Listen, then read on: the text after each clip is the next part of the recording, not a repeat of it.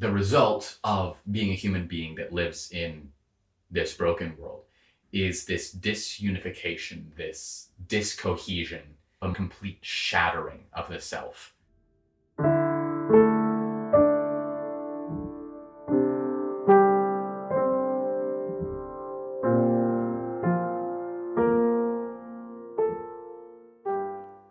Hello, I am Eden, and welcome to my new podcast. This is Keep the Mess, messy conversations with messy people, where we have conversations about how we relate to our bodies and go down whatever rabbit holes we find. I started this podcast because I'm a bit obsessed with this topic. I struggle with embodiment myself and wanted to learn about how other people live in and out of their bodies, and I figured if I'm interested in these things, chances are that others are interested as well. So welcome, fellow obsessives. In this episode, I speak with my friend Sam. This conversation happened on July 1st, 2022, about 3 months after the first interview I did for this project. I'm opening with this episode despite there being 3 recordings before it. One of the reasons for this is because of the ethics I use for this podcast, where I don't release an episode unless I get an unambiguous yes from my conversationalists. The second reason is because I didn't want to begin with a particularly heavy conversation. It was a delight to talk with Sam about the experiences of living in the in-between spaces. Sam and I are both queer and Christian, 2 identities which people from either community often view as impossible or at least inadvisable. For those who are queer and grew up in the church or surrounded by church culture, there will be parts that may be difficult to hear, but there is also joy and laughter. Content warnings for talk about spiritual abuse, transphobia, and homophobia. And lastly, I want to remind people that just because I have someone on this podcast doesn't mean I agree with them on all matters, or even many. These episodes are not about facts or saying things perfectly, but about people's stories, their experiences, their processing. Connecting and communicating with ourselves and each other is a messy affair, so I ask for a listening ear and some grace. All right, here is my interview with Sam. The first question is, how do you and I know each other? We know each other initially from church. Mm-hmm. In that while I was visiting the church like 2-ish years ago, you and your partner were there. And I met you very briefly outside underneath one of the tents because it was pretty outside. And thought, oh, they're nice. And then didn't see you again for a long while. And then life things happened and crazy COVID times happened. But then somewhere along the road, we started spending more time together and talking and hanging out, and realized that we had a lot of interests. And it became less a matter of just hanging out with you like when we happened to be in the same place, and turned into actually just opting to hang out because we enjoyed friendship in times, which is where we are now, being actual like grown-up friends, which is wild. I remember the first time I met you, we were both wearing masks. We were all wearing masks, even while outside, because that was the period of time of COVID that it was. And so I didn't actually realize that I had met you until I think a few months ago. I was like, oh, that was that person. That was Sam. Should have recognized it. There's not a lot of gingers. In all fairness, I had a similar thing until I saw your partner wearing the same hat that he'd been wearing on the day that I met him. That's a very... Oh! No! Yeah! Say... Okay. We're good. Of course, all of that was internal. Yeah, I think I would have remembered that. Yeah, and you are now a fairly regular part of the Sunday night dinner group. Mm-hmm. And now live near me. Yes, which has made friendship much easier. I just realized that I still have the play My Name is Asher Lev right there beside you. Yep. It's right there at the bottom. I need to read that soon because you're moving. But yeah, but also you have like a month and a half, 2 months. It's true. So it's the shortest thing I borrowed from you. Yeah, it's not a long play. It's a good play. Yeah. But it's not a long play. Yeah, I'm actually surprised by how not long it is considering its origin. A lot of that has to do with the fact that the original book, My Name is Asher Lev by Chaim Potok, anytime I can say a name that has the in it, it just makes me happy. Chaim Potok. You should have grown up like I did in Russia, and you could have said all the time. No, and in fairness, when I was growing up early in Kuwait, there were so many different languages that used that sound, but I didn't use them because I was a 4-year-old American white boy who spoke English. But the play does a really masterful job of understanding its form, where like the novel is very, very thoughtful. It's very internal to Asher's emotional experience and his thought processes over the lifetime that it covers. The play, like so much of just the percentage of the text within that novel gets turned into just an actor doing a good acting job. And so that removes a huge chunk of verbiage. And also they did a very modernist, sort of impressionist, surreal, cut down version of it. It functions a bit more like a dream play from the beginning. And when you're operating in a place where there's already that high of a suspension of disbelief, you're not quite as slave to as many narrative structure requirements. And so that allows a lot more brevity, at least within a script. Yeah, I can see how that would work well for that particular book. Actually, I think what I'm guessing the answer to this question, although you could have all sorts of answers, but how would you introduce yourself / what would you like people to know about you? So I've thought about this a great deal for the last many years. As someone with social anxiety, understanding and caring about the way in which I present myself to the world is something which I spend a huge amount of time focused on. This is why we're friends. Well, so many reasons. And also, given my job, personal publicity, if you will, is something you have to be very intentional about. I honestly am quite attached to the tagline that I have on my Facebook profile, which is Samuel, actor, occasional carpenter, and dog petting enthusiast. I forgot about the dog petting part. Yeah, I never do. Kind of impressed that you could forget, given that I literally 10 minutes ago was showing you a brief video of some giant, gorgeous, fluffy dogs. Well, I remember that it is what you put in your actor's bio. Ah, yes. I'd forgotten that it was on Facebook as well. Yes. But that it feels like a helpful...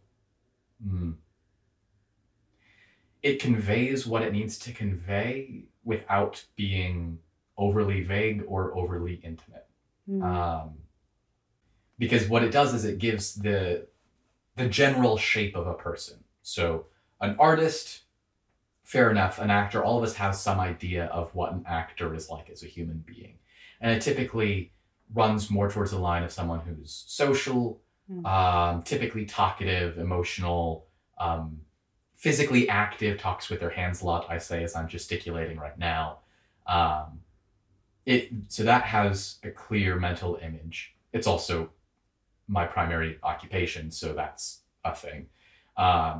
Occasional carpenter, which allows it to modify that first image, where our mental image of a carpenter tends to be someone in paint and sawdust covered Dickies or Carhartts, wearing steel toe boots, framing out a house or carving some headboard or something. And that mental image tends to be someone who's a bit more no nonsense, cut through the bullshit, clear and calm and staid. Someone works with their hands, which is another part of my life.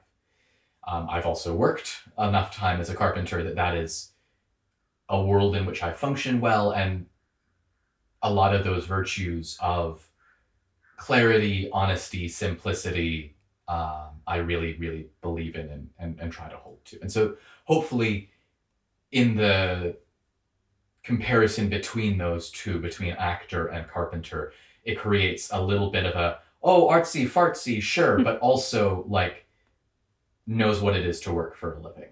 And so hopefully the modification of those two arrives at something that's closer to me.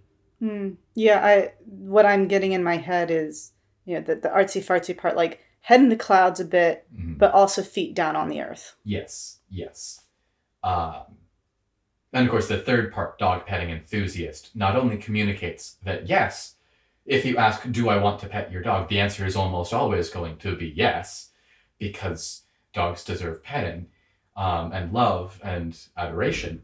But also by my inclusion of it in such a public and in such an immediate and forward sort of tagline, it gives a little bit of whimsy, a little bit of childlikeness as opposed to childishness, hopefully, depending on whoever's reading this and their feelings on dogs.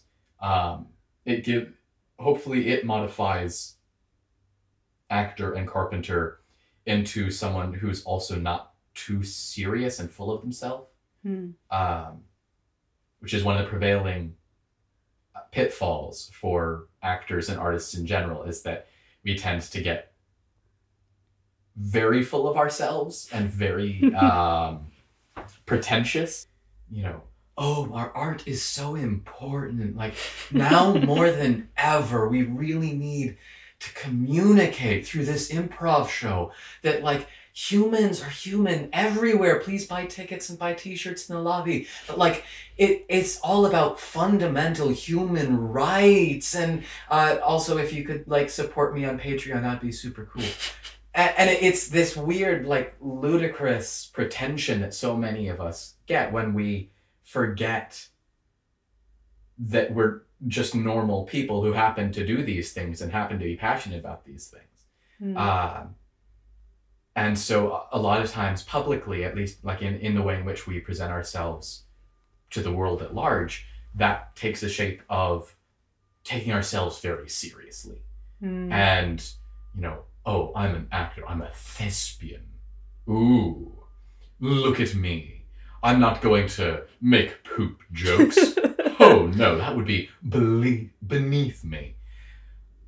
Which is, I mean, sure, if that's what floats your goat, but, like, that's just inaccurate to human experience. And so saying, yes, I'm an actor. Yes, I'm a carpenter. Also, I really like petting dogs. It communicates that I'm not, it hopefully communicates that I'm not too pretentiously full of myself to try to convey myself as some grand professional or some such. I'm only a narcissist part-time. Yes. Fun anecdote, hopefully brief. When I was interviewing at a scholarship weekend for my university, for my undergraduate degree, it was a big scholarship weekend. They had a couple hundred high schoolers all there, and they had us taking part in a book discussion of a book that we'd read, of a current political or social issue discussion, as well as an interview, a couple interviews, I think. And our responses to all of those things, would judge how much of a scholarship we got.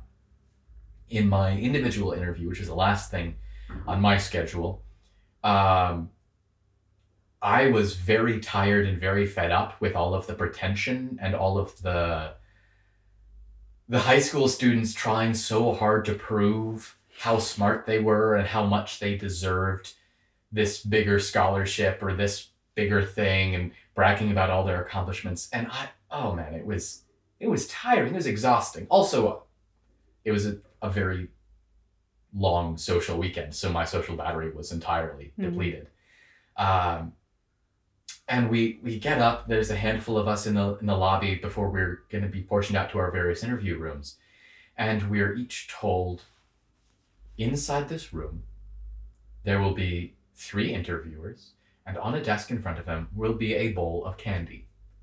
Do not ask for any candy or take any candy or look at the candy in anything other than just a normal glancing past it way. Which, just as a piece of, like, I don't know if that was an institutional thing that they were playing with all of us, or whether that was just like someone had tried to steal a bowl of candy and the professor's office, who it was, had saved that for himself. And so they're just telling, like, oh, by the way, that's going to be in Professor Bingley's office, and he has a bowl of mints because he liked mints, so please don't take any because those are his. Like, it could be that, or it could be an institutional head trip. That sounds like a psychological experiment, that you're not actually here for the interview, you're just here for testing purposes. That's exactly what it felt like. And especially in a stressful environment where none of us are quite thinking clearly. We're all in certainly a heightened state of consciousness. And so I was fed up with it. I walked in, I did my interview. It went very, very well. I have the capacity to be a charming chap, winsome even. And I got up, and my interviewers' faces were just so polite, so satisfied with what was going on and my answers. And in a piece of what might have been self-sabotage, I'm as of yet unsure, I got to the door, put my hand on the doorknob, turned around and said, oh, by the way, one other thing you should know about me. I'm an egotistical narcissist. And I walked out of the room. So this was the interview for the place you're going to? No, this was an interview for my undergraduate degree. Oh, okay. This was when I was, at the time, 17. So I'd already been accepted. I knew I was going to the school. It was just a matter of how much money I would have to pay for it. And so I walked out, and about 10 steps later realized what I'd done. And immediately I lost all sensation below my neck. I was just sort of floating back to the lobby, and I looked like I'd just seen a ghost, and they asked me how it had gone, and I told them that, and my fellow students who were also there to interview looked at me like I was mad, which I understand. Mm-hmm. And then I proceeded to get a 75% tuition scholarship. So I don't know whether I would have gotten higher and they bumped me down because of that comment, or whether I would have gotten lower and they're like, all right, what? Sure, sure. And bumped me up. I don't know. I do love it. At least you're being honest. That was the way that I explained it to my mother when I told her about it the next day. She looked askance at me, but said nothing. Yeah, it seems like a TV moment. This actually transitions well. You were just talking about bodily sensations and the lack thereof. What has your relationship with your body been? This is going to be a rambling response, as though any of the responses that I have given up until this point have not been rambling. It has been confusing at various times. I'll say it's a thesis statement, which communicates very, very little, but leaves me so much room to support that claim in my body paragraphs. I'm just going to mention that Sam is doing finger guns, and there's a lot of judgment. That's right, and all of it is deserved. Yeah, I have a physical form, and I always have. Finding a place to start is kind of difficult in the moment, even though I knew this was going to be the question and like the topic at hand. It's a little complicated because I spend a lot of time aggravatedly aware that I have a physical body. It's actually one of the things that I routinely say just in life when I've been sitting for a while and I stand up and my legs are stiff and sore. My response is typically, "Oh, I'm remembering that I have legs. Oh, and it is not a good memory. I wish I did not." Or the many, many times as someone with chronic allergies that I have wished to cut off my nose. I know that would not solve the problem, but by goodness, it seems like an attractive solution sometimes. And so there's a lot of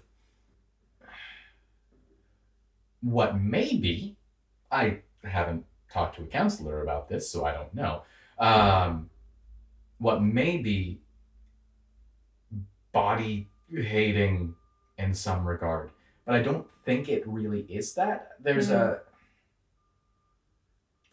an awareness of the brokenness of the world on a whole, on a grand scale, and of the way that transitions into me just being a guy who didn't treat his body all that great for most of his life, in terms of eating good things or exercising or stretching, lifting with my legs rather than my back, like all of those things that I did not do, and still to an extent don't do, depending on the specific thing. Like now I'm starting to reap the benefits of my life choices, and I'm starting to wake up with more back pain. I'm starting to wake up with jaw pain and just the various things that start to happen when you grow older a little bit at a time, as the days march on in the way that linear time does. Like that awareness of a body not working in the way that you have experienced in the past is one of the big ways in which I experience it now, like on a, what I would say, a moment by moment basis, or a percentage of the day that I'm actively aware of it. Given that I've spent the last several years working in a carpentry shop as well, there's a whole lot of bodily awareness involved in that, because it's a physical craft that you're working with your body on. And so much of my job has been dealing with muscle memory. And it is one of the things that I struggle with when I try to teach people who aren't used to doing carpentry things how to do it safely. I realize more and more, I have just built into my body and my muscles and my bones not only how to do this thing, but how to do it safely. And so when I say, keep your hands out of the path of a saw blade, that for me is second nature. And so when I shift a board, and it's just an automatic thing that both hands will be moving simultaneously in a safe manner. Or just the simple way that I'll brace something heavy against myself and set it down.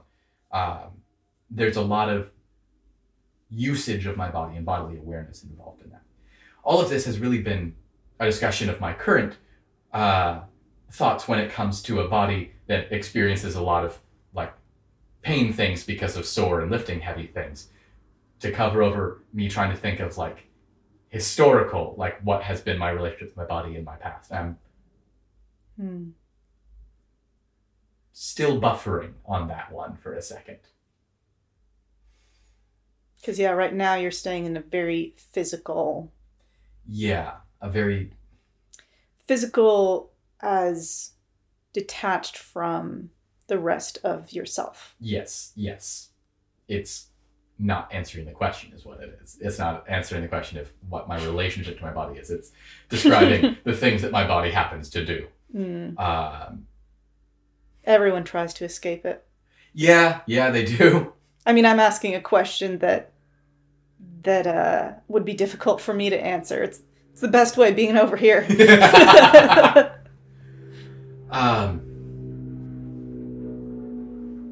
My relationship with my body is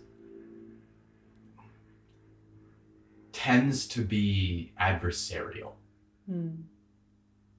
Because there's all of the things that I've said up until now of just experiencing pain or discomfort in some way.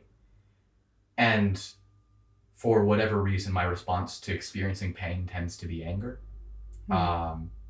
It's rarely directed at something external. It's usually anger at myself for being stupid enough to make that mistake, or to put myself in that situation, or to have done whatever brought me to the point of experiencing this physical pain. Or emotional pain, but that's not what we're talking about right now. And so there's a tendency as I'm going about my life to respond to, say, stiffness when I wake up with annoyance at my body, with aggravation at it for not working in the way I want it to, because on some level it doesn't measure up to what I want it to be.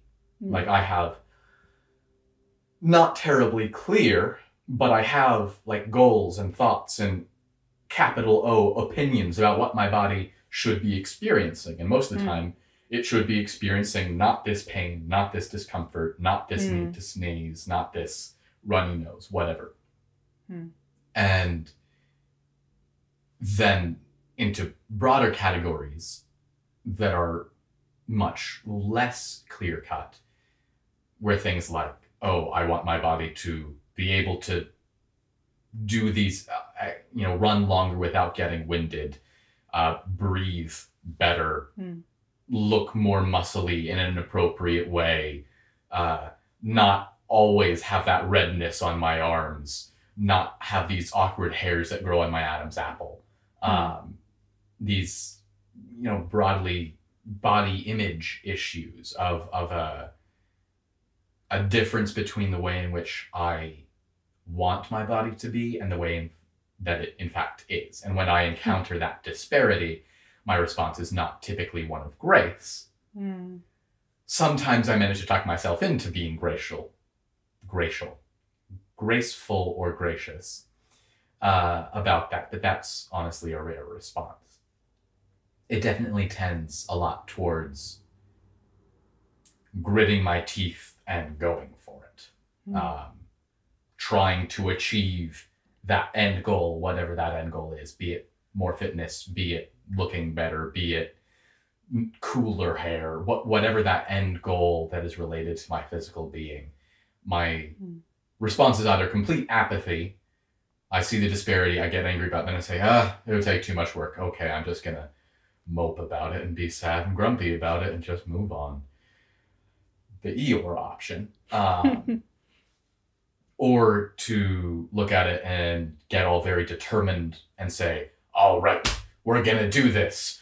Okay, so the running forums say that if I want to really do a good job of building up my running endurance and making my legs look cool and like my lungs work good, then I should do like this 3-month slow. No, I'm gonna do it in 3 weeks. I can do it because I have yet to meet a physical thing that I couldn't conquer. Ugh. And it's all very domineering and conquestive. And not healthy is another good way to put it. It's I have a couple things with that. But the first one that I noticed is right at the beginning of talking about this. You said that you have an adversarial relationship with your body, which immediately made me think adversary, Satan. And that you have a satanic relationship with your body. And I that just tickles me. And I think it's also somewhat true. Oh, that's good! Oh, damn! I'm doing the finger guns again, and there is yet more judgment happening. Oh, man. Yeah. I don't have an immediate verbal response to that. Other than, like, the way in which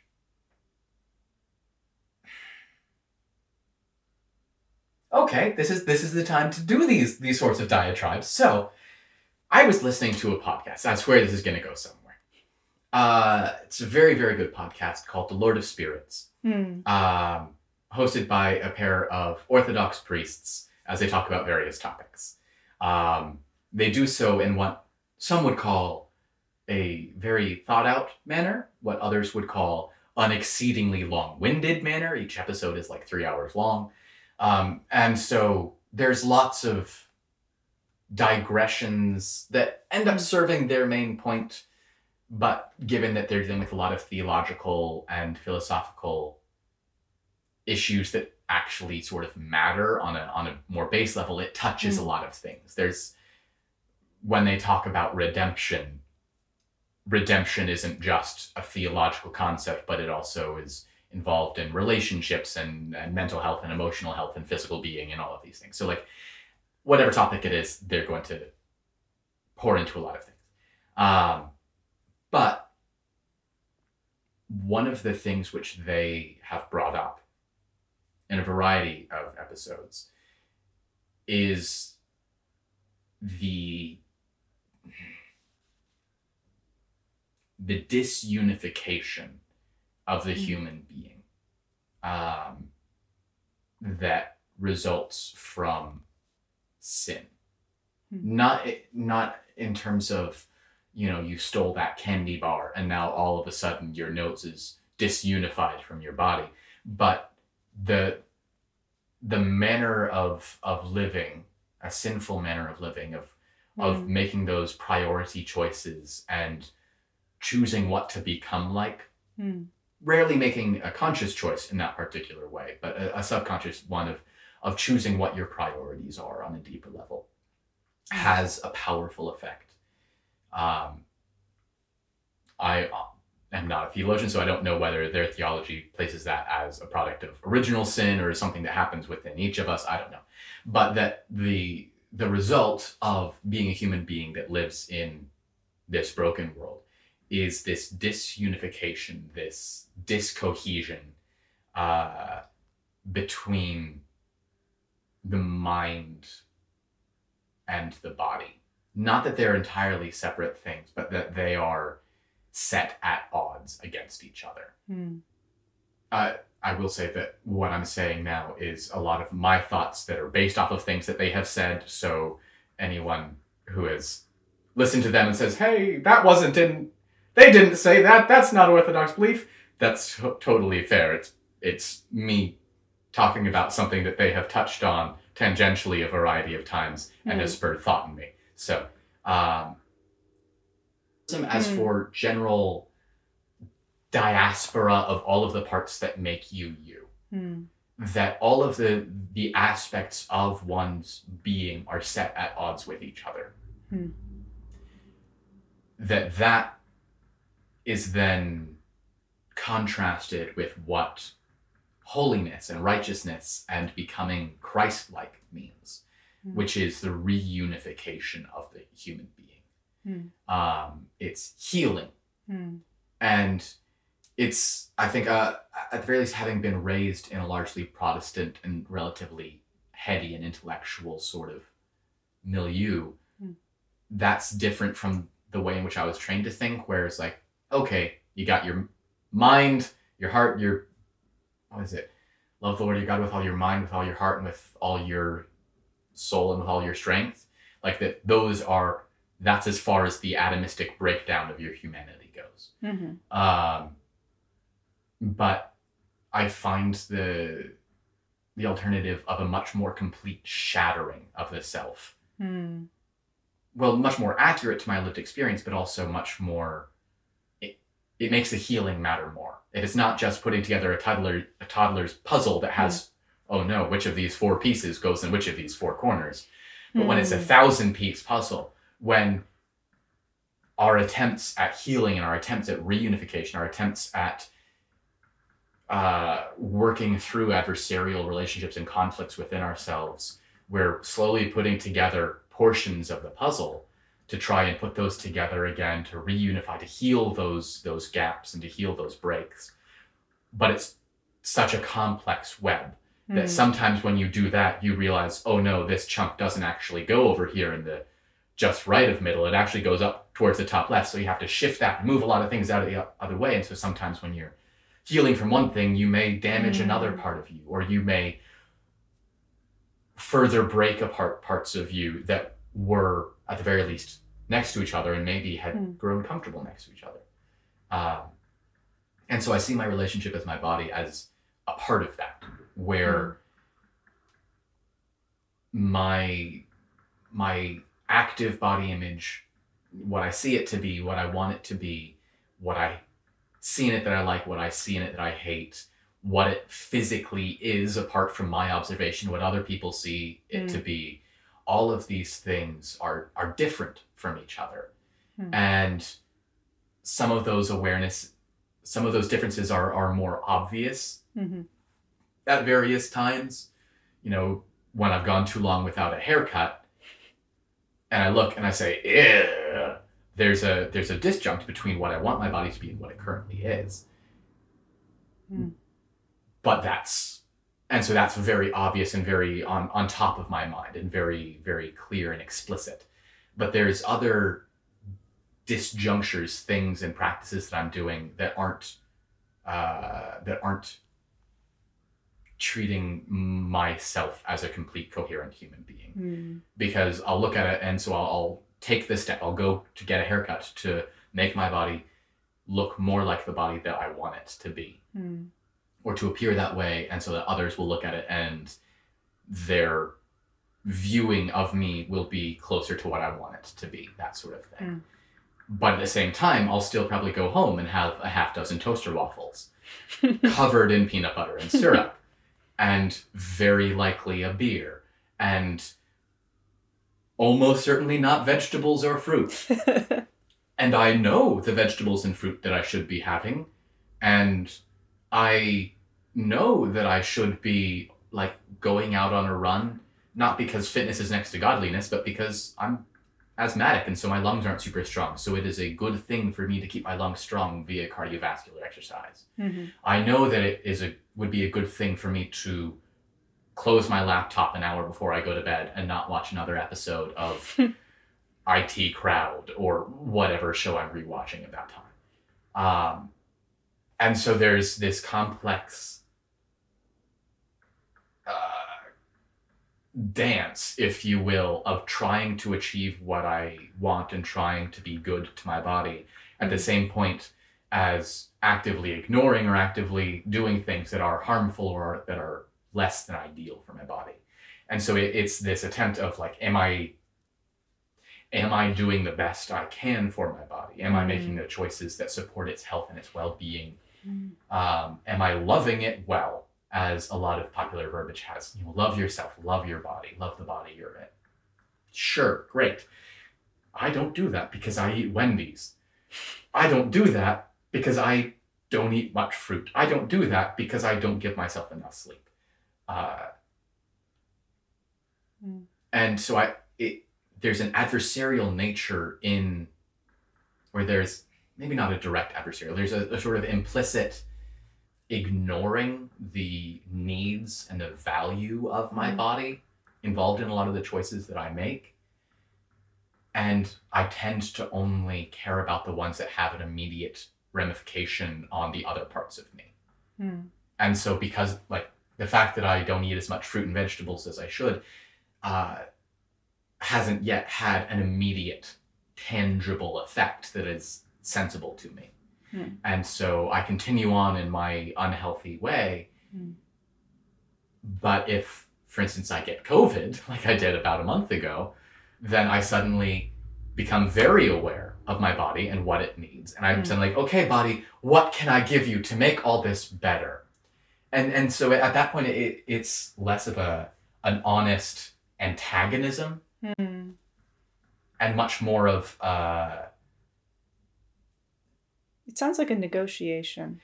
A negotiation that the thought in my head is almost a manager to an employee sort of mindset, but like a bad manager.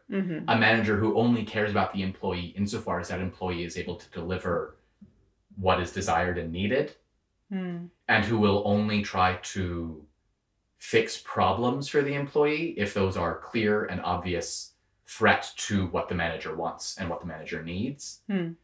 But in terms of long-term things, does not care. That views the employee as an exploitable resource. Right. And so I think maybe it's less of an adversarial, although that could be taken to be that, more of an exploitative relationship, perhaps. Yeah, I hear a lot of language around what your body is and what you would like it to be, and the dissonance, I don't think is the right word, but the lack of coherence between the two. And I know that's true in your life in a number of ways. Yeah. I'll take that segue. The segue. The way that word is spelled. Oh my gosh. Okay, so when I was a child, when I was a young warthog,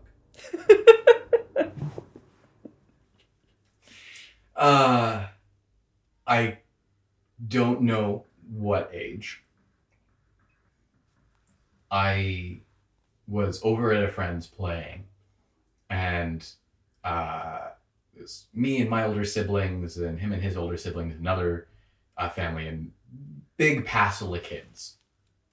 And, you know, as kids playing, there's, shall we say, not many delightful feelings between the various age ranges of kids. You know, the younger brothers, that was me, don't look too fondly on their older sisters and older brothers, and vice versa. So we were playing a remarkably aggressive game of tag, and one of the older sisters, not mine, but one of my friend's older sisters, started taunting me, or like threat gaming. Oh, I'm gonna get you. I'm gonna capture you. You're gonna be our capture whatever. And you're gonna have. I was like 6 at the time, so my memory is not exactly clear. I remember the emotion of it very well, but not so much the exact words she said. But said something to the effect of, "We're going to force feminization upon you," of like, "We're going to make you wear a dress," or some such. And being the 6-year-old boy I was playing with other 6-year-old boys, that wasn't it wasn't socially or explicitly a thing which was an attractive or good thing to me. Right. That was, "Oh, no, girly, yeah." Cooties. Which admittedly is a word that I never knew. I only found it when reading Foxtrot. I had no idea what it was. But just didn't want that, forced upon me. And that specific interaction stuck with me for a very long time. And I remember sometime later, we had a dress up bin, my family did, and dressing up in a skirt and a couple other things. And my mom thought it was funny and cute and took a picture and so forth. And it was just another weird thing that Samuel put on as a little kid. No one thought anything else of it. But it was, I very clearly remember the emotional experience of wanting something very badly and reaching out for it and trying it, and then immediately backing away and be like, "Nope, not doing that again." And so I never dressed up in quote unquote female clothing again, unless it be something that was aesthetically served the purpose of looking like a Roman centurion or a knight or whatever I was dressing up as.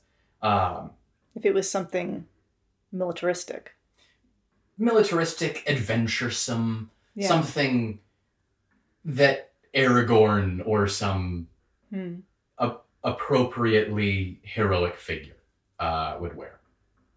Peter and Edmund and that sort of things. But never dresses or skirts again, at least in my memory. And I remember a long time of that not being a thing for a while. Around the same time, was visiting a cousin, watching Nickelodeon or something on their TV, and there was some episode of some kids show where there was a ray which would change the gender of whoever got shot with it. And so all the girls who got shot with it turned into dirty, smelly, skateboarding, angry boys. And all the boys who got shot with it turned into prissy, clean, talkative, catty little girls. Both of them very, unjust stereotypes of the opposite type. And that, as some of the modern parlance is, lived in my head rent-free for a very long time. And I started to, as I grew older, I encountered more and more pieces of fiction about body swapping. Almost every sci-fi series out there, I'm pretty sure Star Trek Voyager, Next Gen, the original series, Stargate, SG-1, and Atlantis, I think both have episodes on it. Like all of these sci-fi shows, almost all of them have body swapping episodes. And a lot of them end up with the final playing musical chairs of trying to get the right people back in the right bodies. And they're delightful, they're fun episodes because you get to see the performers doing their best to perform as each other. And it's a good time. It's just good TV, good writing. But those I really delighted in. And at various times when there were male characters who had been suddenly put in a female's body, that there was a part of me that did not understand the desire to go back. Now, a lot can be made of this, and also nothing can be made of this. Like, one can look at these experiences and make a great deal or make not very much out of it. More recently, in adulthood, I got to know a variety of people who had similar experiences to mine, different experiences to mine, but I met the first person I knew who was a trans woman. I met the first people I had met who were non-binary. I started to make friends with people who were on varieties of spectrums within LGBTQ, who identified as various sexualities, various genders, and who would do so at various times, who would say, I'm gender non-conforming because some days I feel like a man and some days I feel like a woman. And I realized, oh, that's a possibility. Like, that's a thing. I wonder if I'm a trans woman. I wonder. And I sort of tossed it out. And it stayed as a niggling thing in the back of my head for a very long time, and still does in some regards. A variety of things that I realized as a grown man that I was sexually attracted to were things having to do with feminization, were things having to do with either social positions or clothing items or jobs or roles that were broadly considered within modern American society as traditionally female or traditionally feminine at the very least. And I found myself tending towards those when I was in a sexual frame of mind, for lack of a better word. And for a while, then immediately once I wasn't in that frame of mind, I would bounce back and say, oh, no, we're shutting all of that. We're putting up the do not cross police tape. We're putting up the quarantine plastic sheeting. We're just closing that door and telling everyone that wing of the castle is off limits. But as always happens in the stories where someone tells someone that the west wing of the castle is off limits, they inevitably go to the west wing. I find it interesting that you're using the role of you being the beast and that you're shutting Belle out. It's a deeply appropriate metaphor that I'm very satisfied with. And so there came a point where my internal Belle did in fact get into the West Wing and looked around and said, oh shit! There's some stuff here that needs to be dealt with. I wonder what. And being human means that the things you deal with are never done being dealt with. Unless it's cards, dealing lasts forever. It's just a continual process. Grief, mourning, they last forever. Growth lasts forever. Change lasts forever. All of these things are continuing processes. To use a good old Buckminster Fuller misquote, I am not a thing, a noun. I am a verb. I am a process. He went on to say an integral function of the universe, but I think he was kind of full of himself on that one. We are verbs. We are active by nature, and we are changeable by nature. This doesn't mean that we ought to change from various things. Ideally, we are changing to the good. We are always doing our best to change ourselves into something that more closely images what is truly good. Of course, everyone has different ideas about what is good, so barrel of worms there. But all that to say that I am now and will continue to be dealing with my relationship with gender, specifically with my gender. Where I am at this day at 2-something p.m., 3-something p.m., sitting just outside of the sunshine on this chair, is that I feel like a man.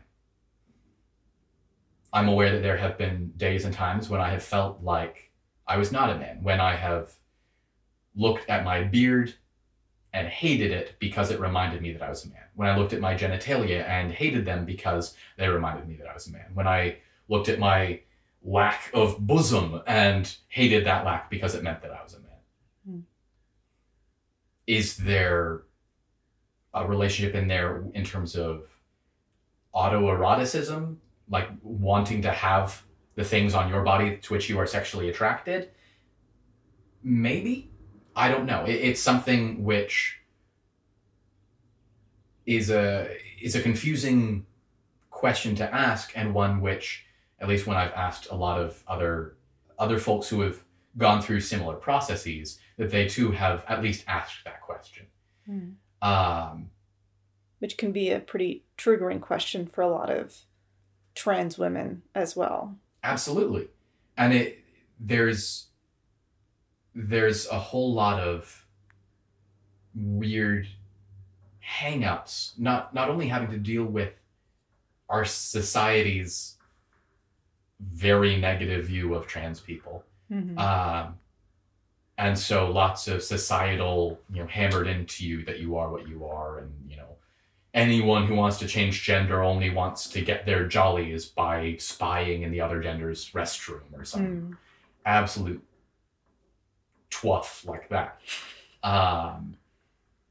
Because that's a very high price to pay for something that is incredibly not worth anything. And not even desirable for most folks. And so there's a definite weird conflation, because the way in which I realized a lot of the things in me that tended towards societally feminine characteristics were typically in times when I was thinking in a sexual manner or in that state of consciousness. And so that correlation of timing or the fact that those two are together means that they are in some way inseparable when I think about them. Or at the very least that I have to be very, very careful in where I try to separate them. Because I also recently came to the realization that I was bisexual. That I was sexually attracted to pretty much anyone. Pansexual is arguably a better term, but bisexual is just more broadly understood, so that's the one that I go with.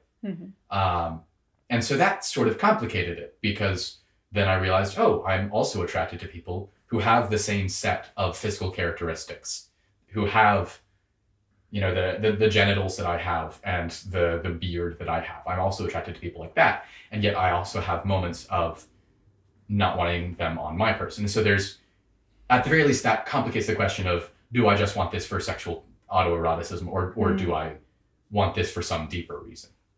And there's also then the very serious question of many of the things that are recurring triggers, if you will, are external to my body and my personage, be that clothing items or colors or patterns on clothing or silhouettes, when we're talking like fashion silhouette. And those are so foundationally tied to a specific time in a specific place. There is nothing masculine about a pair of pants and nothing feminine about a skirt. There's nothing masculine about no lipstick or feminine about lipstick, where it's entirely just a variety of things that different people have put on their bodies at various times and that our society currently views as X, Y, or Z. There is no quote unquote objective masculinity or femininity to any of these things. And so there's a confusion, or at the very least it raises a question of how much of this sort of complicated ball of emotions is tied to things that I just don't particularly enjoy, the social expectations of my current time in society, of what it expects from me to be a man and what it expects from others to be a woman. And how much of that is to do with my relationship with my body specifically. Like, how much do I want to have boobs, vice how much do I just want to be able to wear a skirt or to have long hair, what have you. Aesthetically, having long hair seems really cool. Practically, oh my gosh, it bugs the snot out of me. I grew it out to have a ponytail in early COVID, and honestly, it wasn't a bad look. Like, even my sister said, yeah, okay, go for it. But, it was... Long hair is very frustrating. And, like, middling long hair. Like, when it's just barely long enough for the ponytail, it looks so scruffy and scraggly and it tickles all... How much of the aesthetic of these specific feminine things is attractive to me, and how much of it is actually a bodily question. And that's yet another thing that I'm going to probably deal with until the day I die. And that's probably something where there's not going to be a clear border or a clear line of this is how far I go, or this is where what I actually feel ends, and this is where the experiences of others around me have made me think that I feel something. Because when I talked to other people who had experienced similar attractions to feminine aesthetics, they had gone all the way and said, yeah, I went ahead, came out as a trans woman, and now things are great. And so is there some level of peer pressure there? Unknown. Unlikely, just given the sort of proportions of people in my life who are trans women, not many, to everyone who's not trans woman, almost everybody.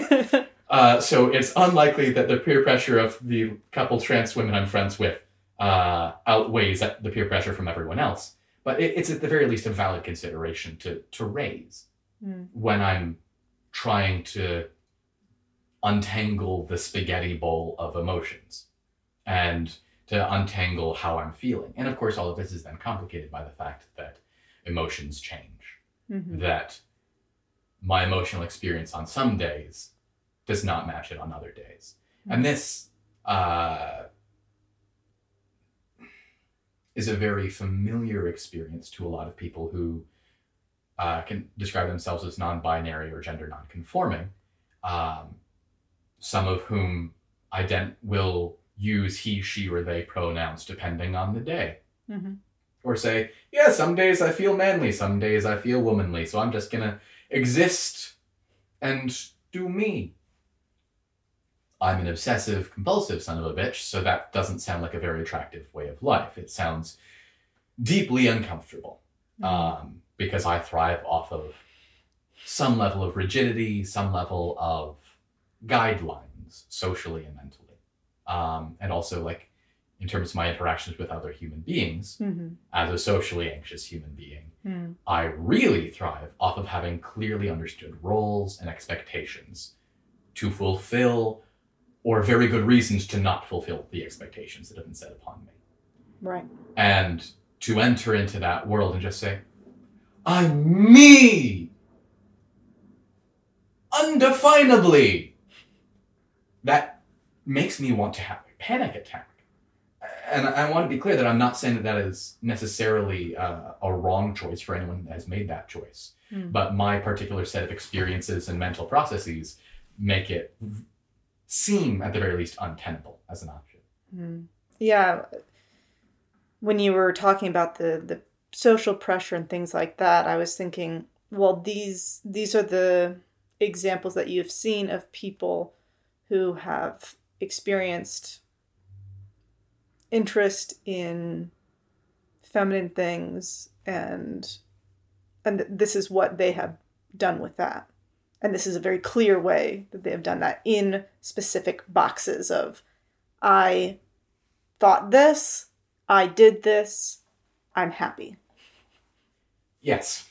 And being, at the same time as having this conversation, a Christian complicates things even further. I was wondering when we were going to get to that juicy bit. Well, for right now, I just want to bring in one fact, and that is that the majority of people in my life to whom I am emotionally intimate in some way, involved with communally, tend towards the more vaguely conservative side of some social politics. And for a lot of them, they see a lot of modernity as this idolization of self-actualization, that our society is going to hell in a handbasket. I say, not being charitable to many, many people, but that we have societally made a big deal about everyone living their truth individually and everyone being so rabid to define themselves, to create boxes to sit in. All of the personality tests to say, oh, I do it this way because I'm a Taurus, ENFP, number 3 on the Enneagram, bisexual, non-binary. And so like it's like the little bits of flair on someone's name tag at a chain restaurant, like a TGI Fridays, where they put snuff stickers and pins on their suspenders or what have you of, oh, my name is Joey and I am here's the various boxes in which I have defined myself. And so a lot of people look at that and say, and criticize that as a healthy societal expectation for us to have for ourselves. Or at the very, very least, to look at our general milieu and say, everyone seems really, really desirous of making boxes to sit in, of defining themselves by these arbitrary terms. Some of which are arbitrary, like personality tests, and others are less arbitrary and have to do much more with a real, actual lived experience. For instance, I would not say that someone who calls themselves Black because they are Black is making a box for themselves to sit in. That has to do with an identity and an experience which is a lived and real one, as opposed to one that they're just tacking on. It's not taking something on as a factor of an identity, like in a video game character creator. It's just a part of who they are as a person. And so there is a loosey-goosiness which I think is healthy. There's a freedom, or at least an appropriate caution when approaching any culturally charged term to apply to yourself, like trans woman, for instance. There's I think a healthy amount of caution in approaching that, not only considering what coming out as a trans woman will do to your life or will do to your relationships, or what that will change in your life, but also understanding that human beings do change, that the experience is rarely a static thing, that there are days that everyone feels a little bit prettier and every days that everyone feels a little bit uglier or more masculine or more feminine, or that we do experience these shifts and cycles and unpredictable changes within ourselves and our emotional states. And we should not be, at the very least, eager to try and stop that by means of labeling it. Because that's not going to function. It's not going to work. Your emotional experience is not going to completely solidify and become a nice static expectable thing by you magically saying, I am now insert here. That doesn't end the questions. It's an answer that has to be lived. There is that discomfort that I described in describing myself theoretically as non-binary or gender non-conforming, because it doesn't give me enough guideline to work by. But on the other hand, it is a wise caution to approach any guideline carefully and slowly and thoughtfully, and understand that it is, in the end, only a guideline, that it only exists insofar as you kind of allow it to exist within your life. And to not use it as a prescriptive thing. I've experienced these sets of things, and so I claim to be a trans woman. And as a trans woman, I then expect to experience these sets of things, and I experience them, thereby I must be a trans woman. And this sort of circular reasoning that it encourages, or at least the expectations and experiences that it encourages or allows for, are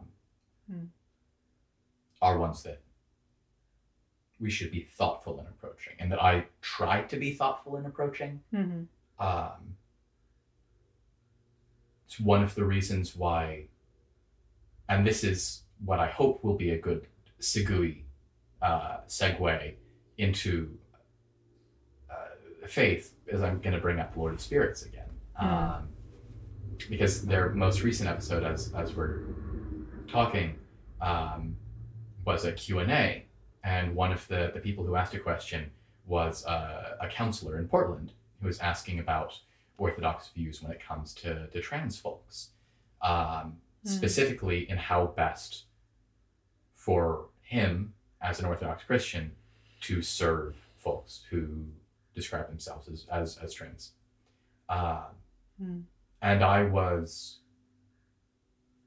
honestly incredibly impressed by the response of the priests who host Lord of Spirits. On a fundamental scale, their response was, a trans person is fundamentally confused, which is not surprising. As per usual in a traditional perspective. Yes, it is as per usual. It is not surprising. But for my specific experience, they effectively held the opinion that being attracted to certain roles and certain societal expectations, or not expectations, being attracted to certain roles and certain aesthetics and certain societally considered feminine or masculine things when you are the opposite of that, is in no way a bad thing or a sinful thing. That you can be a guy and be into whatever you like. That you can enjoy dresses, that you can enjoy fashion, that you can want to work at a Sephora, that if you're a woman, you can want to spend your days as a lumberjack. You can shave with a box cutter and wear denim underpants and, drink whiskey at night and do your best to become Nick Offerman. That much of their terse, it wasn't a terse answer, but their brief answer to a question, as it was one question in many questions, seems to imply that for many people who struggle with gender issues, there's a likelihood that a lot of that has to do with our society attempting, or our general understanding of our society, trying to pigeonhole us into a very narrow view of what it means to be a man or a woman. And that if we healthily broaden those appropriately and just say, it means to be a man, like being a man means to try to be a priest to God. And being a woman means trying to be a priestess to God. You can define what that means theologically, and you can find what that means in terms of what governing virtues there are, or what have you. But that's like the fundamental core of gender is this thing. A lot of the rest doesn't matter. And so it becomes, if you broaden those pigeonholes of what male and female are defined as, then a lot of people who struggled within those boundaries now have room and discover that, yeah, I didn't want to go all the way over there. I just sort of wanted to go over here. And now that's okay. Mm-hmm. And so as we're talking at this moment on this day, that is where I find myself, is on this scale of I experience a lot of delight and interest in things that are broadly considered to be feminine. I find a lot of those things attractive. I find a lot of guys attractive in ways that people think are feminine. And that is okay. Like that doesn't matter, because my personhood or my gender is defined by something other than these surface level interests. It's defined by functionally my relationships. Right. So yes, that is the end of that specific train of thought, I think. Yeah. Well, you know from talking to me that I do not enjoy boxes. I fuck boxes. Yes. It's interesting coming from such a pretty rigid religious background that sometimes I meet similar rigidity in trans communities as well. Mm-hmm. And by this I'm not saying all of trans communities, but I mean, this is what happens when people are attacked and they need to defend themselves. Yeah. It's certainly what I do, but I'm not interested in being stuck in a box, which is why, for a while I went by he or she and chose the label of genderqueer, which I love that it's a label that's sort of like fuck gender stuff, but also it's its own label. But and now identify as a trans man, but I'm never quite comfortable with that, and I'm like, I'm a gender nonconforming man, or I'm a feminine man, or something, use he, him, and respect me. And I identify on the masculine side of things, but also it's more complicated than that. Yes. That's just hard to say to people when you first meet them. It is. It really is. Especially because about half of those things for a lot of people in the US will immediately make the conversation so much worse of a conversation. And so much more damaging of a conversation. Yes. So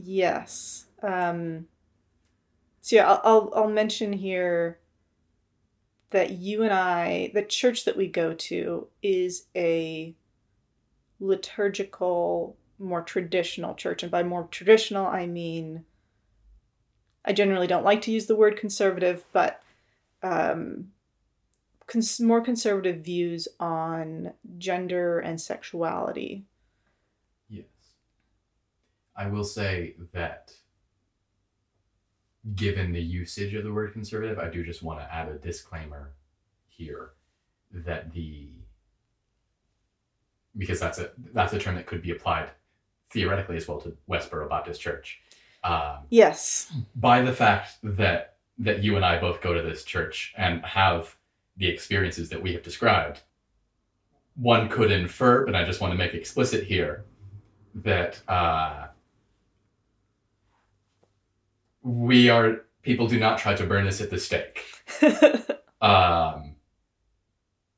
At the very least, for myself, most of the response of the church community has been, I'm not going to say supportive in that particular regard, right, but has been an attempt at loving. Yes. And there is well-intentioned at the very least. There is definitely care. Yes. And affection. Not malicious is, I guess, what I'm trying to get the point at. Yeah. And, neither of us are particularly interested in hiding who we are, and you especially are not. Don't do that. Yeah, I guess your experience with Christianity, and this does not need to be limited to sexuality and gender stuff, but obviously this has come up several times as we've been talking about your relationship with your body. Dualism, you use the word shattered, which I really enjoyed. But yeah, religion has come up a few times, and run away with that. I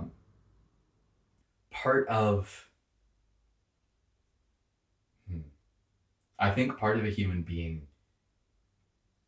as a human being, craves religion.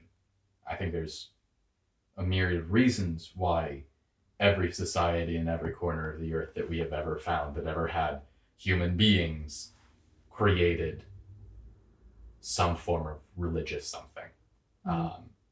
Those looked massively different in different places, but also looked shockingly similar for how different a lot of their societies were, and how many of their societies grew. For instance, if you looked at a lot of the religious rites that went into Gaulish worship pre and even during Roman occupation, these are the people who then went on to become the French, who went on to establish a French academy and to build Notre Dame.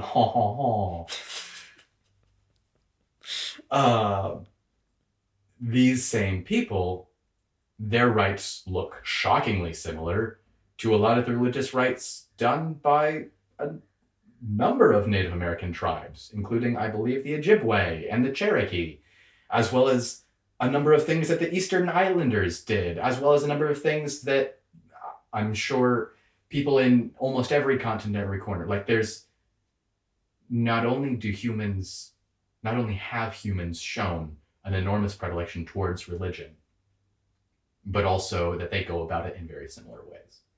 A lot of modern folks with a good deal of, as C.S. Lewis calls it, chronological snobbery, imagining that they are, because they're later in the timeline, smarter and better and more advanced than anyone who came before, say that we have outgrown this religious proclivity, say that it is unnecessary, it's vestigial. I think that is both snobbish and rather blind. Sometimes willfully so, sometimes not. But I think that religious experience and a tendency towards seeking God and seeking, in a broad sense, anything that is nonsensical, i.e. unsensible, you cannot use your senses to discern it, to seek something outside of our understanding of the physical world and its laws.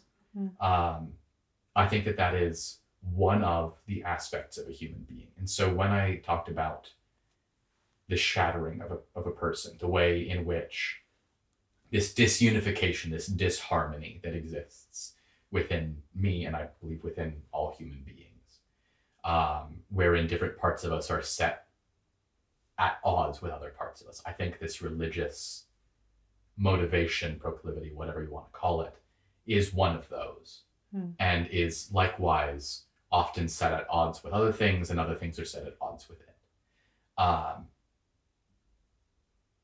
And it then becomes a fun game of sort of internal cat and mouse to see what comes out the other side of that.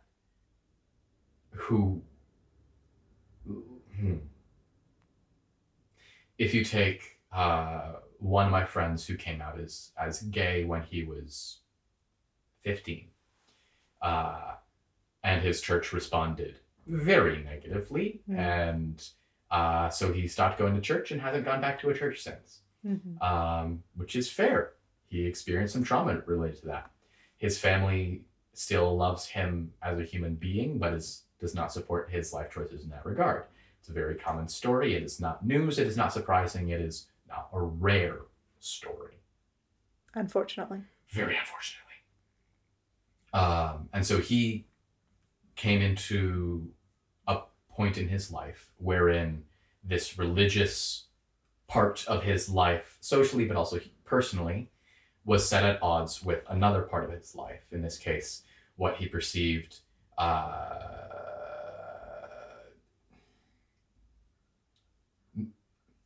saying what he perceived his sexuality to be is going to imply that it's not real, or that he was lied to, or that he was imagining it. But that his sexuality and his religion were set at odds. And out the other end of that, the sexuality won on that particular conflict, where when faced with these two things that were a part of his life, he chose this one has the greater validity or the greater importance, and thereby I'm going to choose this one. Some people have chosen other things. I'm not saying that was the wrong choice. I'm not saying it was the right choice. It is simply a description of what that happened as. What comes out the other side of such a conflict is such an individual effect that has to do with 8,000 things: your experiences with your church, your experiences with the people in your church, your experiences with God, with your faith, your experiences with your sexuality, your certainty about your sexuality, your comfort with your sexuality, the ability to talk with people about sexuality or about any of these things. All of these are factors that can affect either side in any direction 1,000 different ways.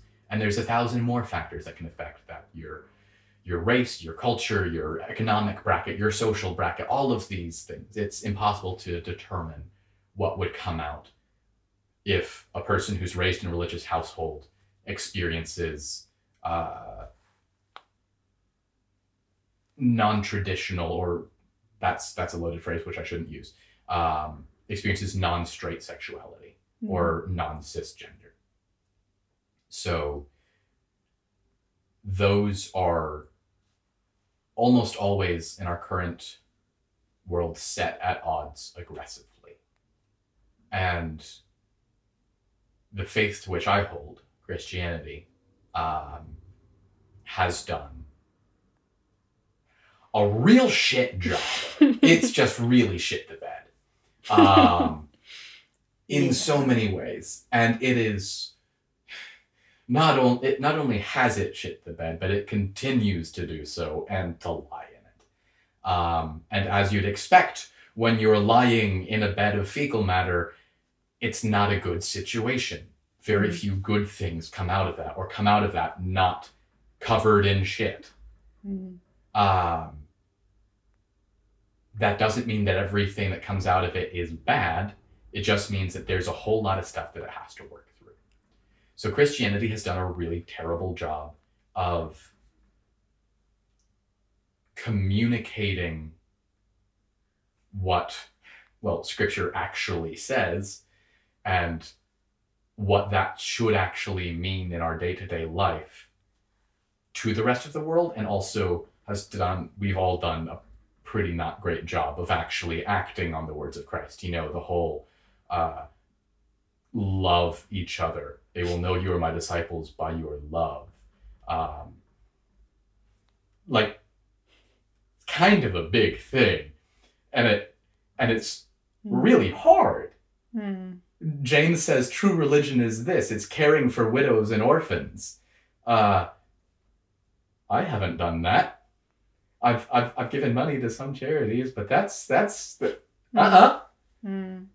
so I'm not in a good way. Like what Christianity actually looks like, and this is again singing the praises of Lord of Spirits.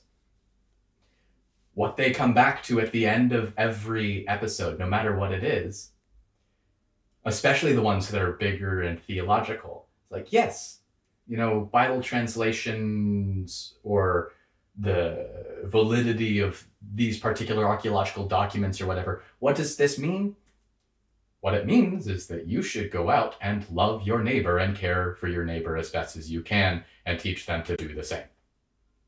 Like, that's what it should be. Of course, everyone has ideas on what loving your neighbor looks like. Yes. And there's this truly cancerous conception that telling the truth, this horrible phrase, telling the truth in love. I was thinking of that exact phrase. It had a good origin at one point, but has been misused really aggressively with a whole lot of bad theology because it has a very bad idea of what love means. And so it's used by a lot of people as carte blanche to scream obscenities at people, to use slurs and derogatory terms at people with whom they disagree, to confront people who are quote unquote living in sin. And it's the way that love is described in almost all of Scripture is laying down your life for the good of another person, is caring for their bodily needs and telling them about Jesus and telling them that, hey, look around. This world is pretty screwed up, isn't it? Yep. Well, it doesn't have to be because our God cares about us and loves us and, is there for you to love you. And please love him back and let me love you so that you can love me and love the person next to you, and on the circle goes. And we earnestly care for the physical and emotional and mental and spiritual well-being of each other, and we do our best to become more like the God who sacrificed himself for us, who suffered a death that we can't imagine, even though he knew that so many of us would look at that and then laugh and walk away. The crucifixion is love. So when we talk about saying the truth with love, that looks a bit different. If it's not just say the truth but be nice about it, or maybe don't swear at them, but say the truth, but with a Dove chocolate. No, it's sacrifice. It is physical well-being. It is mental well-being. It is caring for the humanity of another human being. So what does telling the truth in love look like when you disagree about something pretty fundamental, like, say, sexuality? Well, a lot of that has to do with defining terms, understanding that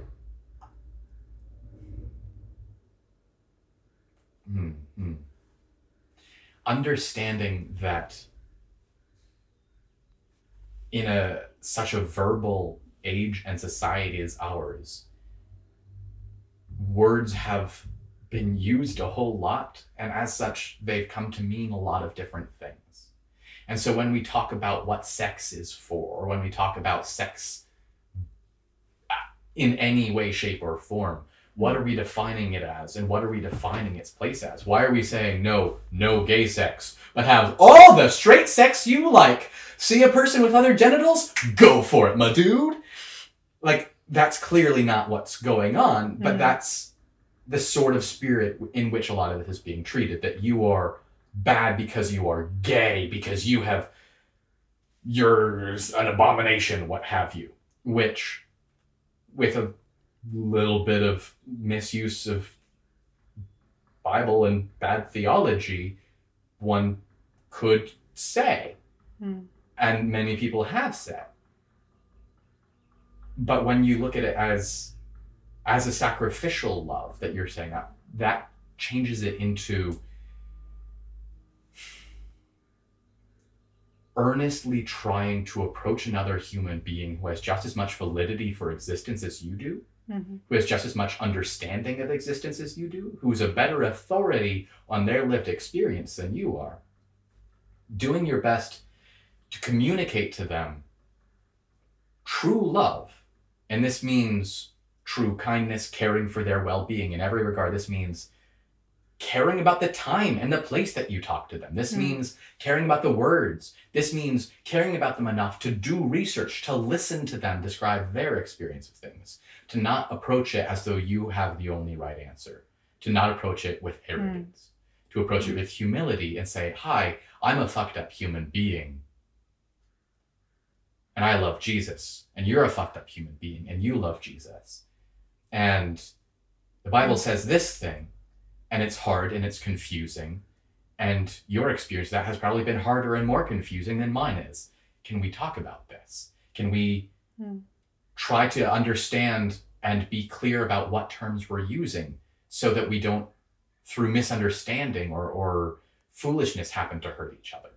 Let's be clear on what we think sex is for. Because if you think that sex is only for procreation, then anything outside of that, be that masturbation or be that an orgy, anything outside of procreative sex becomes not the right kind of sex.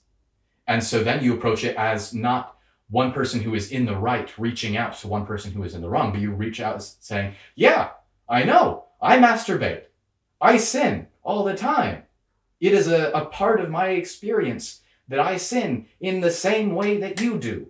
And this is why I believe it to be a sin. Do you think that's the same thing? If you approach someone on that level as a co-sufferer, as someone who's not better than them, who's not more right than them because you're special,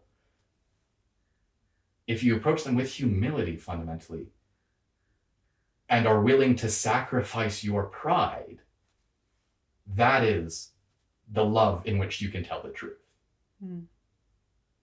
And that is a love that I've encountered a couple times in a couple pastors, several scattered individuals, and I'm eternally grateful that I had the good fortune, had the blessing of encountering those people, of at crucial moments in my life being mentored by people who believed this and who put it into practice.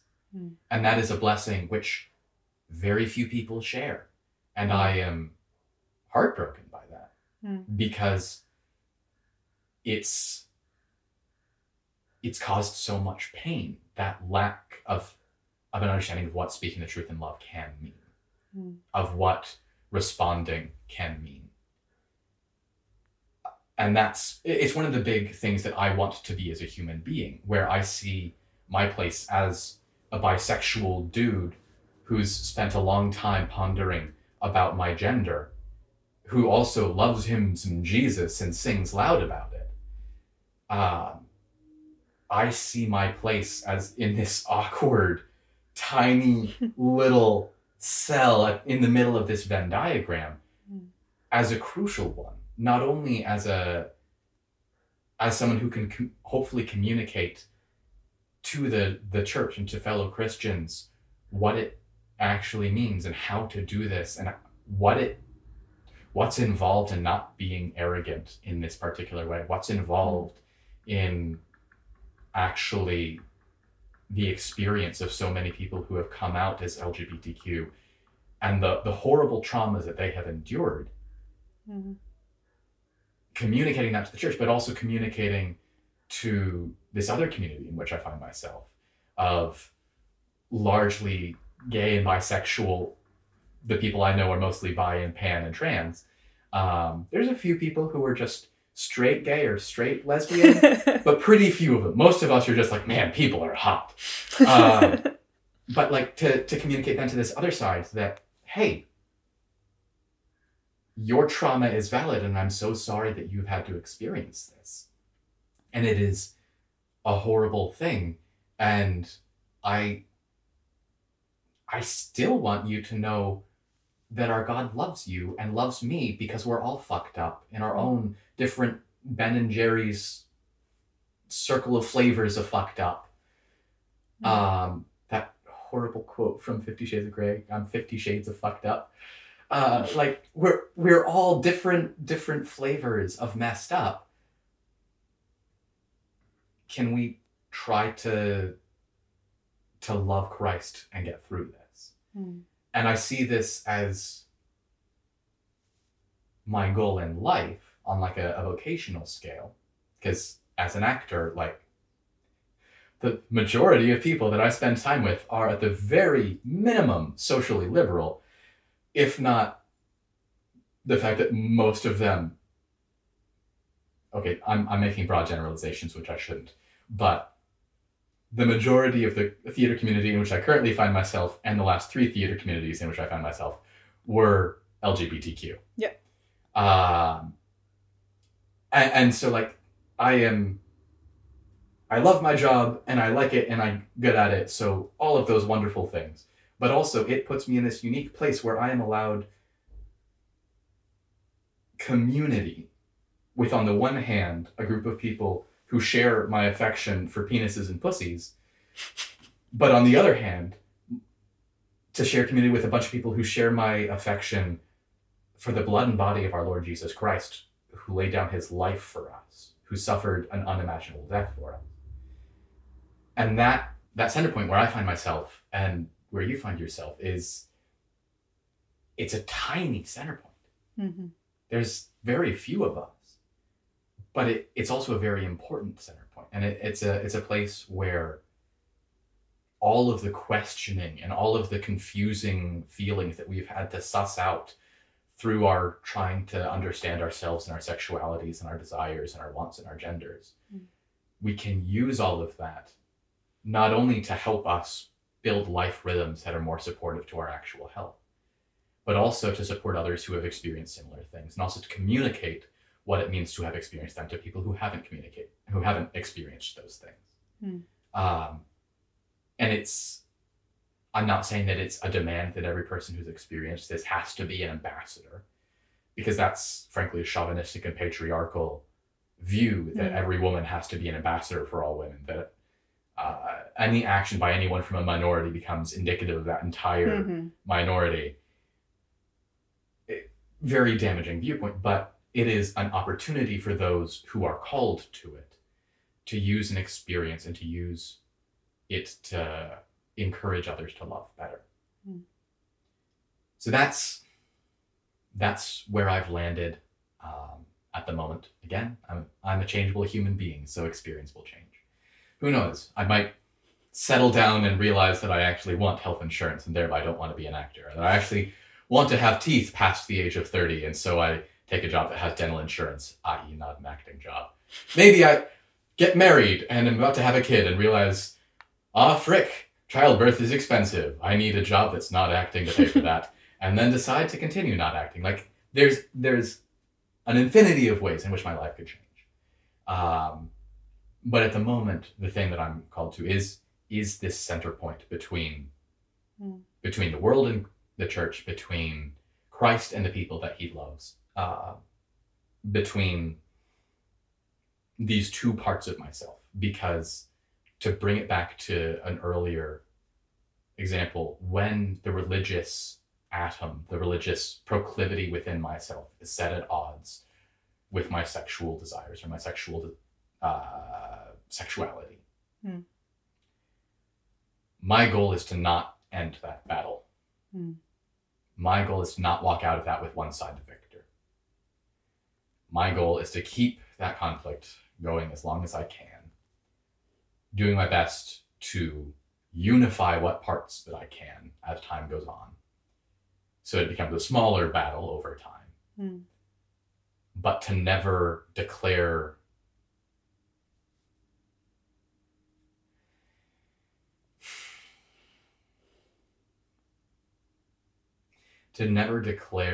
that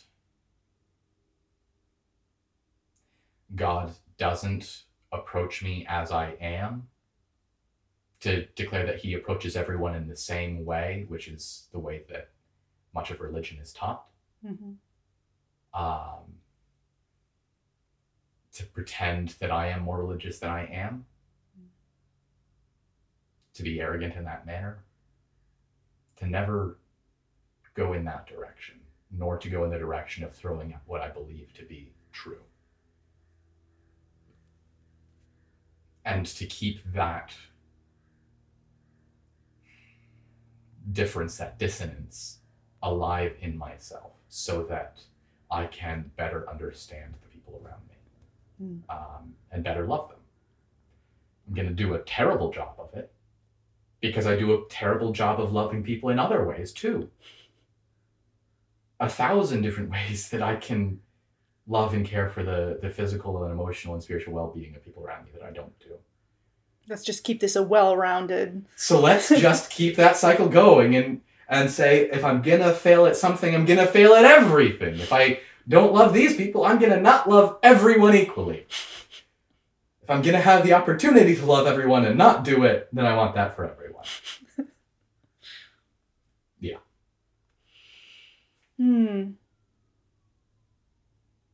Yeah, I think I want to touch on something, and so I'm very interested in so much of what you're saying and relate to a lot of it.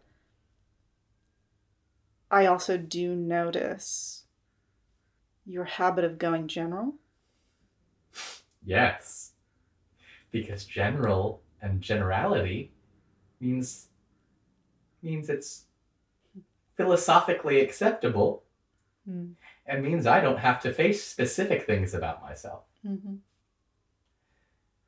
Specific things like what it means to go to church after I've masturbated.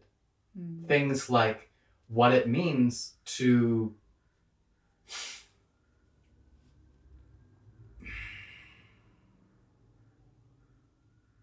want to wear a dress to a party and be worried about who might see me. Things like how I'm very good at doing contour makeup because I'm an actor, but also like the look of makeup on women and think, man, I wish that could be my face. And also then realize if I was good enough at makeup, I could, but also I really hate applying makeup. Because it means having a very complicated emotional experience every time I walk by the women's underwear section in any store ever. Which is a deeply unsettling experience that I've had every time I've passed by a women's underwear store in any store in my life. Like, I remember being 7 and feeling very weird walking by racks of bras. And I remember the sort of ups and downs of experiencing it as confusion or as arousal or as interest. And it varies based on the day. Because generality means that I don't have to bring up those things. And it also means that I don't have to think about things that I'm not going to have answers for. Because at the end of the day, I'm not going to have answers for them. When, I forget which epistle it is, Paul talks about having a thorn in the flesh, which he has prayed multiple times to be taken away. When I was first being raised, I remember being taught that was likely a physical ailment that he had. Gout, maybe, leprosy, diabetes, although that wasn't actually really known at that point. It only became, it was mentioned by like some Greeks. Anyway, that it was a physical ailment, that it was physically an illness with him, a thorn in the flesh. And recently, I have heard and read that it is also more than likely that it was a sin, some addiction or sin that he struggled very specifically with. I find the latter much more interesting. And this is, I say as an able-bodied person who doesn't have severe disabilities to deal with. And so my lived experience is much closer to the latter. Mm-hmm. Someone who has a disability may find the former concept of it being a physical illness more similar to their lived experience and more attractive. So for me, I find it a much more interesting and theologically engaging idea that the Apostle Paul was struggling with a sin issue, some addiction, something that he could not shake or get rid of. Mm-hmm. Don't know what it was. As someone who has had addiction to pornography and has had a lot of struggles with viewing people as sexual objects, that sort of dehumanization that often comes out of a porn addiction, that is incredibly hopeful to me, because it means that not only does Christ's love mean something generally, but specifically it means that he can take me, a person who's horny way too much of the time, for both lust reasons and also sloth reasons. If you're curious about that, read some Thomas Aquinas and Desert Fathers, because they talk about the interrelation of the two. Anyway, that Christ can take me, a person who is horny all the time, and use me well. The fact that I am continually sinful in these very specific ways, in these ways that are very physical, that are related to the temple of the Holy Spirit, as Paul talks about, that even me, God can use. Mm-hmm. And the phrase God can use is one that's been used a lot to mean a whole bunch of things, and it's also very general. But what it means is that I am not beyond saving. What it means is that there's hope. It means that in the period right after masturbation, when, at the very least, a lot of people that I've talked to, certainly myself, I don't know if this is universal, feel a great deal of sudden and aggressive shame. Oh yeah, that's very familiar to me. That in that period, when you feel so completely disgusting and unlovable to anyone and everything, that not only was God the ultimate voyeur and watched you do it, but that he loves you nonetheless, unchanged by that fact. Redemption means healing on the whole person. It means that all of the things in me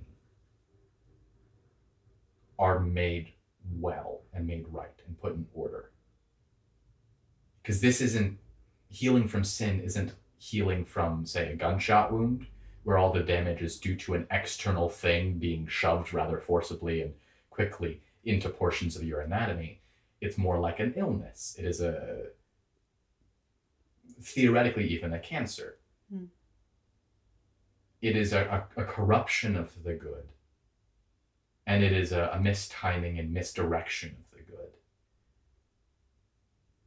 And the fact that God could use Paul, the fact that God can use me, the fact that God sacrificed himself for us, fully aware of all of the gross, nasty things that all of us are going to be into, of all of the really, really messed up kinks that people were going to develop and already had developed, because let's be honest, it was Rome. So like every kink that could be kinked was kinking. Probably all at once in the emperor's palace. Even though he was intimately aware of every aspect of that he still chose to die for us, means that healing, means that redemption is able to deal with that fact. And because sin isn't an external entity to myself, because it is a misgrowth within myself, that means that healing isn't going to carve off chunks of who I am as a person. I can choose to sacrifice things. I can choose to say no to things. I can choose to fast or to give up various things in my life. But God doesn't demand it. God demands that I take all of the things and do my best to heal them and to make them right before him. And so that means that the fact that I'm horny all the time, yes, that's a mistiming of things and probably a dial that got turned up too high, or that I've encouraged to turn up too high, or what have you. It means that that's not a part of myself that I need to flagellate away or cut off. It means that that is a portion of who I am as a human. Physically, it's a portion of who I am as a human. And that there is a good place for it. There's a good outpouring for everything that makes me a human, for everything that makes me me. There is a right place in the shattered puzzle of tiny little pieces for it. And it is, that gives me hope, because that's an achievable goal, and because that's something that I crave when I'm horny, that I think most of us crave when we're horny, is to experience sexuality in a way without guilt, or in a way when it's right. We want it where we don't feel shame afterwards. We want it where we feel delight, where we feel safe, where we feel protected, where we feel secure, where we feel relationally poured into, where we feel that sex is a form of flourishing. And I can tell you that for me, masturbation is not that in any way, shape, or form, yet I keep on doing it. And so redemption means that hope, that desire I have every time I get horny to experience sexuality in that good way, is a hope that will be fulfilled. Either in this world, if I were to get married and get to have consenting sex with a spouse who is super hot, yay, woo, and also one who found me super hot, that would be neat. But also the fulfillment of the core things that are attractive to me about sexuality, which are like emotional intimacy, like that's the thing that enraptures me most conceptually about getting married, is getting to have sex with someone, getting to practice this form of intimacy with someone over a long period of time and get to know them better over a long period of time. To get to know not only them as their personality, their tics, their interests, their likes, but also to get to know their body, to get to know the things that it does, the reactions that it has, that they are in control of and the ones that they're not. The deepening intimacy and relationship that is involved in that is something that is unspeakably attractive to me and unspeakably desirable to me. And it's that emotional fulfillment that awaits in heaven, in becoming Christ-like and joining with the congregation of other people who have tried to become Christ-like and who are praising him. That fulfillment, that redemption of this thing that he did not demand that I cut off, that he made me with. And has said, okay, here's, going to use a D&D description here, metaphor. Here's your character sheet, Sam. Here's the campaign. I'm not going to tell you how to do it. Here's a rule book. And as anyone who's played D&D can tell you, the rules, there's a whole lot of reading into them that has to happen because there's a whole lot of weird shit that isn't covered by the rule book. And you have to make inferences and you have to make extensions and you have to guess what's implied and what's not. And sometimes you just go by what intuitively feels right and you realize that it was right or wrong in hindsight. Here's the rule book. Now go for it. Here's the campaign. The end goal of the campaign is for you to love me, to receive my love, and to love other people.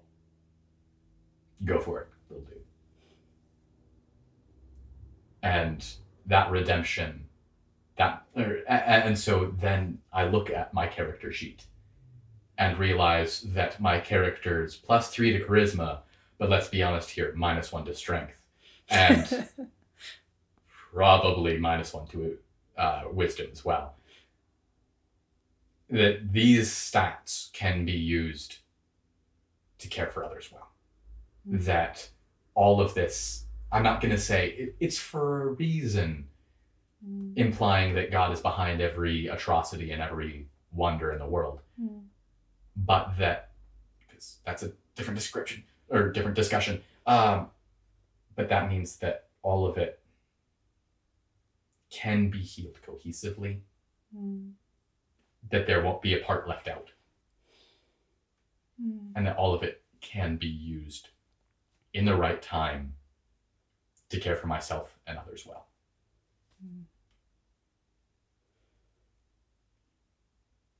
Yeah, I have a couple things that I've sort of pulled out.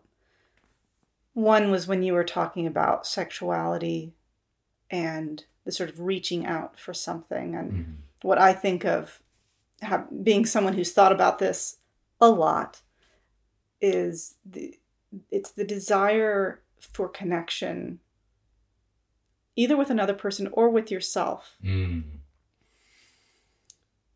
fact, I think I just realized that last part while you were talking, because so often, especially me as someone who's, I experience addiction in this world. So often it is been something that has specifically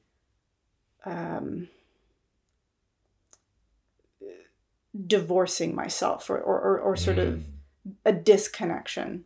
Turning off parts of yourself so you can do the thing. Yes. Either, with my partner or with myself. Yeah. With myself the most. Agreement, yeah.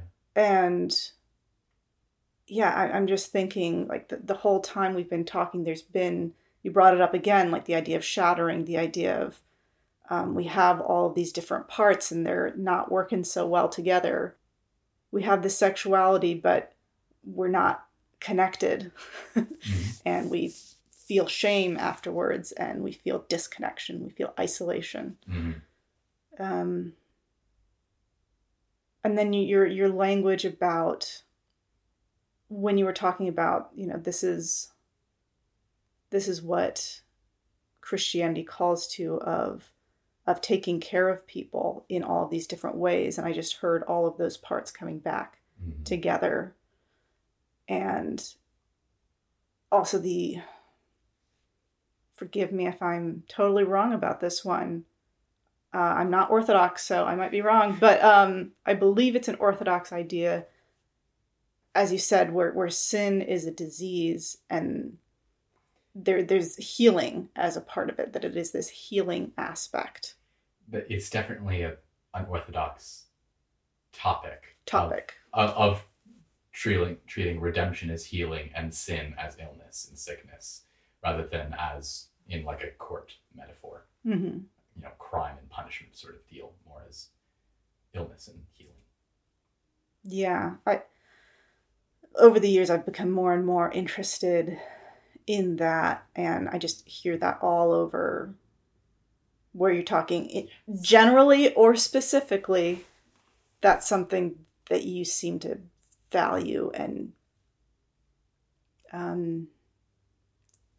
hope for, yearn for, I think is the right word. Yearn is an excellent word for that.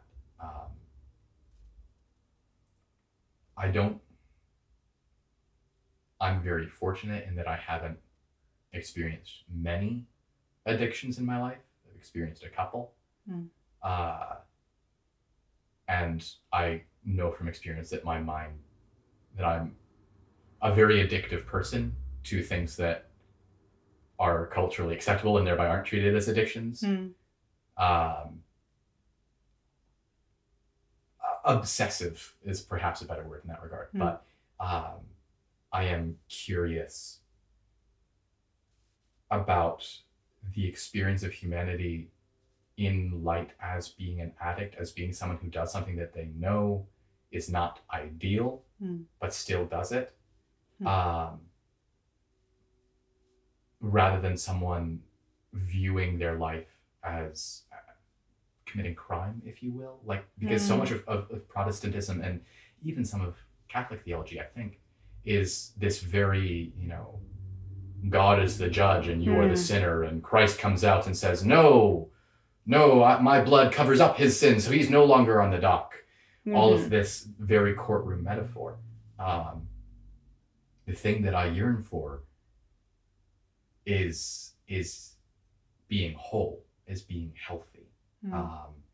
Because I'm a person who sees the bad in myself, but also sees the potential for good, and sees the potential for beauty within myself, and sees all the ways that it struggles to come out. It struggles to be seen or to work well or to actually do the thing or be beautiful or whatever.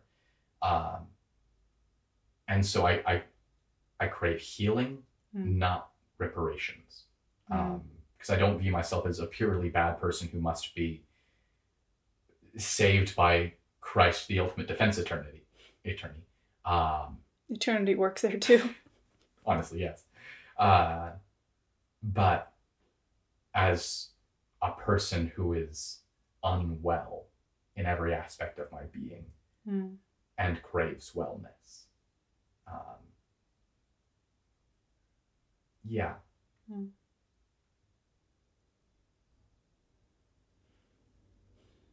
I think that's a good ending point. I agree.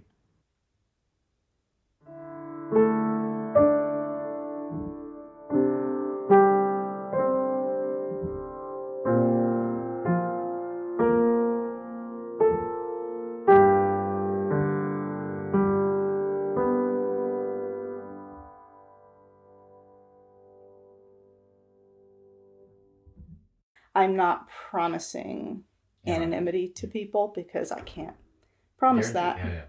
This is not a let's change the vocal quality to make this work project. Aye. So we first met outside this bar in Edinburgh.